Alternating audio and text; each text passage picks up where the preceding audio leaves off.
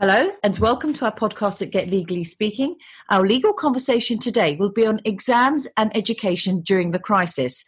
I am joined by barrister Emma Waldron from 3 Paper Buildings Chambers in London. Emma specialises in education law and she is regularly instructed to appear in the High Court and the upper and first tier tribunals.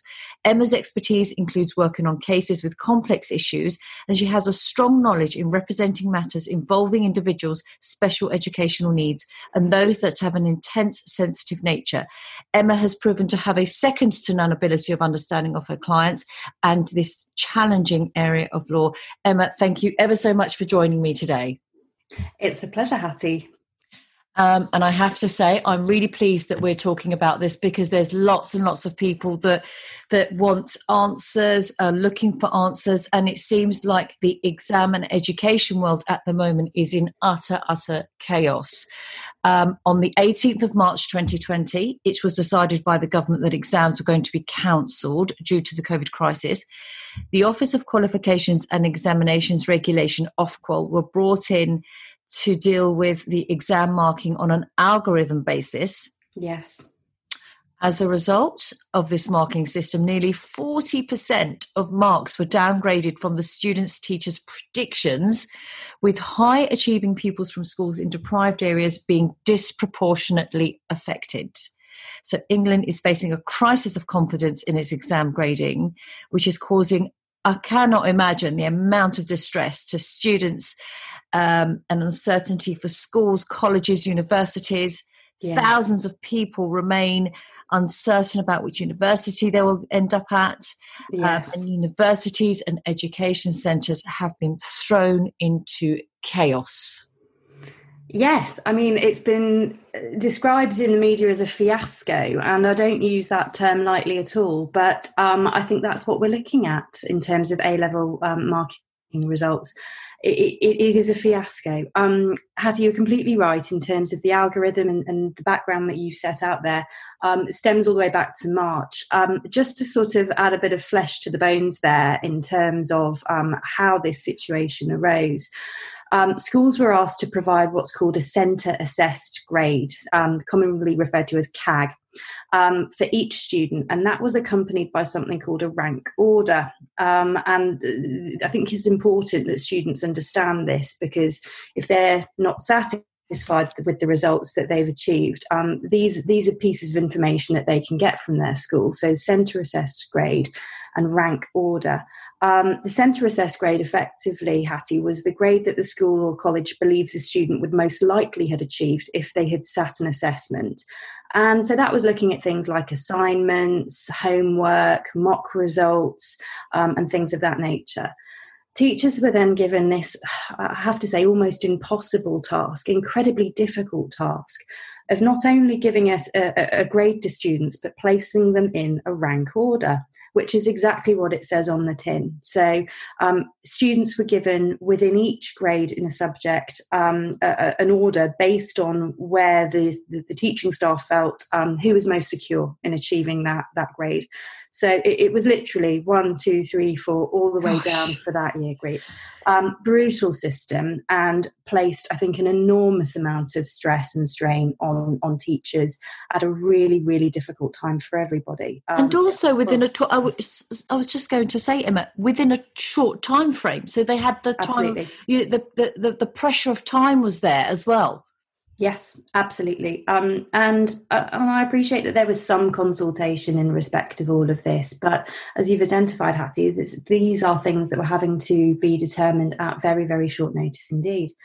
So once a school or a college, so that's what I'm talking about when I'm talking about centres, once a school, college, centre had devised their lists of centre assessed grades and their rank orders, that then gets sent to the examination boards. And then there's this standardisation process that you've already spoken about, the algorithm. And the rationale behind that was to effectively ensure that there was some form of standardisation across centres, across colleges, across schools. I think there was a concern that teaching staff may use this situation to somehow inflate their cohort's grades. So I appreciate why it was felt that there was that need for a standardisation. The difficulty, of course, is, as you've set out really clearly in the introduction to this podcast, it led to really perverse results. And part of the problem with that is that historical data was looked at over the course of 3 years from a centre. And on the 13th of August, Thursday the 13th, that was when we had A-level results day. And I think that was the point at which the scale of this problem really came to the fore. And I think it's important just to say that one of the things that was looked at when the government was looking at whether, Ofqual and the algorithm system was going to be a viable option is that they say, or they have said, that in the past, having teachers' predictions be the basis for exam results have proven that, as you have said, that sometimes teachers have inflated actually what the student is likely to get for various reasons, and therefore that has proven not to be the most reliable source of marking. Rather, if you're comparing it to the actual exam being taken and the actual exam being marked. I mean, the reason why, and I think it's important to outline this as well, that it has created a huge disproportionate knock-on effect from children and schools, people from deprived areas, is because if the school has historically not done so well, and then your mark is being based on what your school has achieved rather than you as the individual student, that's where the disproportionality has come in. That's absolutely right. And this was something that was picked up by students well in advance of the A-level results coming out. And you might have read about the case of Lexi Bell and her father, Michael Bell. Yes, I did. Yeah, so Lexi was a very high achiever in a school where no candidate had before her achieved top grades in subjects that she was studying. Yes. So under the algorithm, it was quite apparent that she would be one of those students, because she's a statistical anomaly, as it were. She was going to be one of those students who would be marked down because of the historical data of her school. So judicial review proceedings were instigated there, and Lexi and her father very successfully crowdfunded to fund that litigation.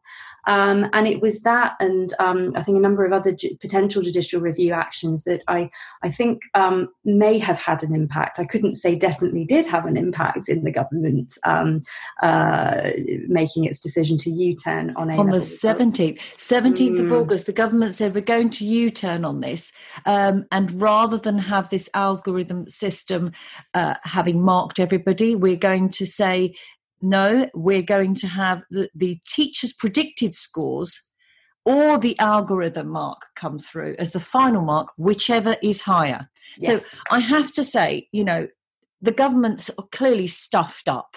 A few people stuffed up here in saying that let's just base it on what schools do historically, the algorithm system. It didn't work. It just didn't work. But however, in trying to come out of that, I think that perhaps the government's saying, right, okay, well, let's go back to the teachers, see what the teachers are going to give you as your grade.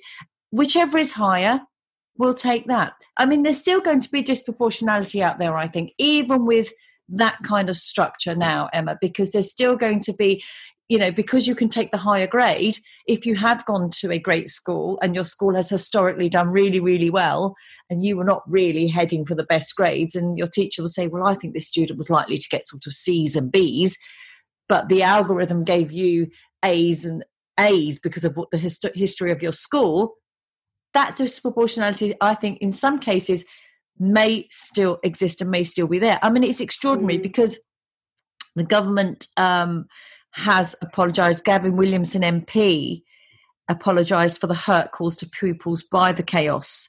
And then yesterday, which was the 25th of August 2020, of course, Chief Regulator Sally Collier quits, as reported in the Sky News, and says that she needs to allow for new leadership so that the next stage of awarding process would be better overseen over the exams controversy. So yes.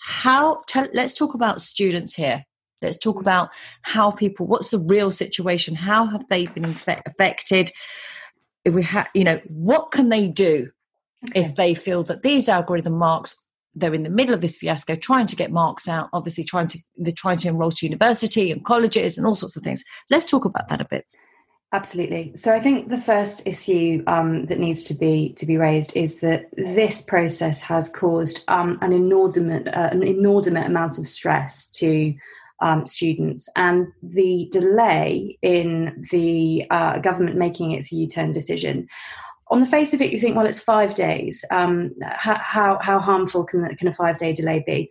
Well, in the fast-paced nature of education, 5 days during the summer holidays, during a time when universities are making their offers to students, 5 days can be crucial. So I think what we're finding is a lot of students are missing out on certainly their first place of university, and for some they're missing out altogether. Students have had to go into clearing where actually had their results been properly marked first time round, had they got the grades that they ought to have had first time round, they wouldn't have entered clearing. They wouldn't have had to have deferred, lots of students having to defer their university placement to the next academic year. And we'll talk about the problems that's going to bring up after we finish this. So it's created a great deal of uncertainty. I think it's students themselves have felt that the process has been incredibly unfair. They don't feel that they have been adequately consulted over these issues. They don't feel that they've been listened to, and that does undermine public confidence. In terms of what students can do right now, because I think that's probably one of the most important things that we're going to discuss this morning. Yes. The first thing is that if a student is still unhappy with the result that they have been given, there is an appeals process. And the guidance published by Ofqual on this is actually relatively helpful. So I would say to any students that are listening, that is your starting point. Go to the Ofqual guidance to figure out what are the bases upon which you might be able to appeal your exam results. Effectively, if you feel that there has been an administrative error in the grading, then you may well have grounds to appeal the grade that you've been given. But if doing a little bit of crystal ball gazing here for a moment, Hattie, and just looking at the legal landscape going forwards, what do I think are going to be challenges that schools or colleges may face? Well, I think if there is any sort of evidence of bias, discrimination or wrongdoing on the part of grading that teachers have made, then that is going to cause schools and colleges, I think, a great deal of difficulty, because it is, I think, foreseeable that there may be negligence claims brought against schools. Yes. Mistakes are made, unfortunately. And in this particular scenario, all it really takes is for a college to or school to get a grade written down wrong on a form, and the rest of that pupil's future could be quite seriously adversely affected. So there are potentially private law remedies available to students in negligence, but I'd say before embarking on litigation, it's absolutely worth raising your concerns with the school. And what schools do need to do is, if they are faced with what looks to be a subject access request, so a student is asking about data that concerns them, they are under an obligation to disclose to that student their centre assessed grade. I mean, by now they should already, you'd expect a student would already know that, but they should be providing that student with a centre assessed grade, any comments they've made in relation to that centre assessed grade, and also generally the rank order, although that can pose a problem if you have a very small school, because imagine you've only got 2 students doing a particular subject. If you disclose the rank order, you're going to be disclosing another student's data as well. So that's one area I think where schools might need to exercise a little bit of caution. But that's just a flavour, I think, of some of the sort of litigation that we may see being brought by students in the future. And it would be litigation which really is addressing their lost opportunity, the fact that they have not been able to get to the university that they wish to go to, the fact that they've not qualified in the time scale that they had set out in their own mind. So we're looking at things like loss of a chance, really, loss of employment for potentially a year, things of that ilk. potentially personal injury claims for the kind of stress that this has caused to pupils if they've suffered some sort of recognised psychiatric illness. It's going to be an interesting time ahead. No, absolutely. I mean, I think it's really important to say, before anybody looks at launching a legal claim against their education centre, be it the college, the school or the university, try to resolve it internally, because I'm absolutely sure that education centres, and I'm just using the term education centres for all of them, are desperately trying to resolve this issue. They are not in a situation that they wanted to find themselves in. And one of the things that we mentioned earlier was that some students may be able to defer their year to next year, but then you've got we were saying this earlier, that you've got the students that will be applying for next year's entries who may be put out because you've got this year's entries doubling up on next year. Yeah, I find this a really interesting area, to be honest with you, Hattie, because you're quite right. A lot of universities are saying, we will honour the offer that we've given to you. If we can't accommodate you this year, then you can defer and we will honour your place next year. I think that's a really proactive step that universities are taking, recognising that this is just a horrible situation for this particular cohort and this particular time, at this particular time. The difficulty of course, doing that is what you're doing is when next year's applicants come to apply, the number of places has shrunk considerably. Yes. So it disadvantages those students. I wonder if those particular students may themselves feel quite disgruntled by that and seek some sort of public law remedy via judicial review. I don't know, and it's an interesting topic and something that we'll just need to keep an eye on. And universities are offering money. Some universities have been, I've read that they're offering money to students to say, look, just defer your placement, just hold out for a year, because we the financial impact on students that have geared everything up to go to their university this year, if they can't go this year and they're missing a year of education, which then has, can they afford to miss the year of education?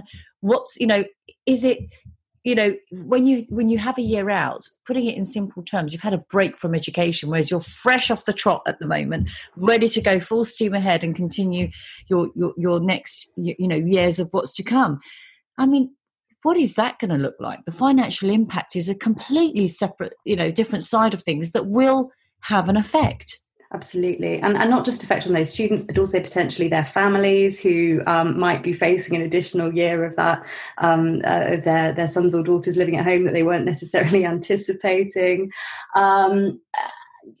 There's also obviously the difficulty more generally of the labour market not being in a particularly buoyant position right now. Absolutely. And so, absolutely.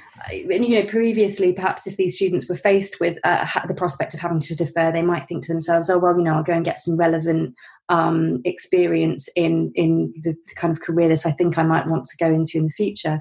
That might not be an option for lots of students. So I really can see how potentially negligence actions either against the Secretary of State for Education or Ofqual, something of that ilk, may well be contemplated by a lot of students going forward who have suffered, I think, real hardship financially because of this decision and because of this, quite frankly, fiasco in terms of A-level results.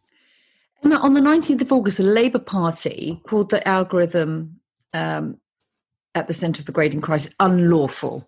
Was it unlawful? Really interesting question. I think the answer to that at the moment is it's too early to say. I am concerned that there were perhaps some early warning signs that this algorithm was going to lead to some odd results, some manifestly unfair results. And that is going to be an interesting question going forward. I know that Ofqual is I think, facing an independent inquiry into this, which is I think not surprising, really. So it's one to watch. Well, I have to say, I will read reports that the government did everything it could to make sure that this process of algorithm marking was going to be the right way forward. I read that the ministers actually quizzed Ofqual over and over again to ensure that what was going to be delivered was going to be the best that could be delivered. So, I mean, in a way, I hear what you're saying. You know, there was concerns raised prior to it all going ahead. But in a way, I almost feel for the government in a way, because if they did everything they could to make sure it was going to be okay and put into place and delivered in a way which was going to work, and then it didn't work, and it didn't work badly. It wasn't just, oh, well, you know, there's been a bit of an issue here. It's been a huge issue.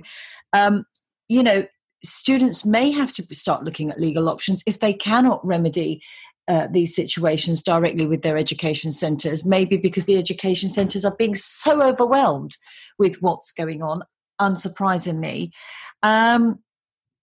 But what options, what legal avenues are open to students, Emma? I know we've touched on a few things already. We talked about crowdfunding, for example, in a specific case. And if a student really, really says, do you know what, I've tried to do with my education centre, it's just not working. I can't get what I believe I should have got as a grade.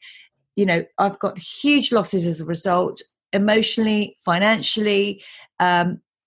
What can somebody do, particularly if they've got no money for litigation? Because we're talking about students who, you know, most of the time, most students, you know, don't work because it's such a, you know, studying is a very, very serious thing. And as you pointed out, we're in the middle of a pandemic.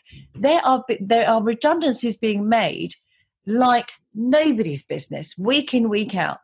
Yeah. To go out and then try and find a job, to say, even if it's to try and cover the year ahead, if people are saying, well, I'm going to take the year out because I do want my first choice, and I have to fight this grading system before I can even be considered by a university to get to my first choice. What can a student doesn't have the money to litigate? What kind of options could be out there? So I think there are a handful of options available. The first question is, what sort of a remedy is it that the people seeking? Is it a public law remedy or a private law remedy? Because that can impact the type of funding agreements that may be available, or funding arrangements that may be available for a student. So if a student was seeking judicial review, then it might be the case that some sort of legal aid is available to them. I don't profess to be an expert when it comes to legal aid funding and eligibility, but that is something that students may wish to explore if what they're looking to do is bring some sort of judicial review. As I've highlighted, I think one of the issues here, though, is going to be negligence actions, and that's a private law remedy. So if students were contemplating that avenue and seeking financial compensation for what has happened, the options for them become slightly more limited. So they may be able to find solicitors that are prepared to act on a no-win, no-fee basis. At the moment, I'm not aware of solicitors who are prepared to do that, but this is such a new. It's fresh. Yeah. It's fresh. So there's that option. And obviously crowdfunding that I've spoken about previously. Crowdfunding has been used, I think, in this particular sphere to great effect. And if there are a number of students that are thinking about some sort of joint action, crowdfunding may well be the way to go. It's an interesting one for me because being a practitioner in this field for 9 years, when I started out, crowdfunding was just not something that was ever done. But it's really gained popularity. That's amazing, isn't it? I mean, it's amazing that crowdfunding can be available for something like this. And I think it's brilliant that it is, because if there is an absolute just cause, it's allowing that person or those people, as you said, if it's a group litigation that's being considered, to get access to justice, to try to get access to justice. And what a great thing, in the sense that, you know, if you don't have the money, then you're not going to be kicked to the curb with no option. It could be an option. Yeah, absolutely. Yeah. Great, Emma, that's all we've got time for. And I have to say, what an explosive podcast. And, you know, watch this space, because I definitely think we need to do a part 2 to this. So I've already reeled you in on that. Love to. I think that we have to look at what this landscape is doing in the next coming weeks, and put out some further useful information that students, that education centres, and everybody that chooses to listen to us can hopefully get some really useful information, their hands on some and ears on some really useful information to help them during these challenging times. And, you know, what I will say is thank you very much for joining me today. Thank you so much for having me, Hattie. Really appreciate it. Always a pleasure, Emma. And I will say to our listeners, don't forget to click and subscribe to our podcasts. And you can find us on Twitter, Facebook, Instagram, LinkedIn, and YouTube by searching Get Legally Speaking. Also visit our website at getlegallyspeaking.com. Thank you very much for listening.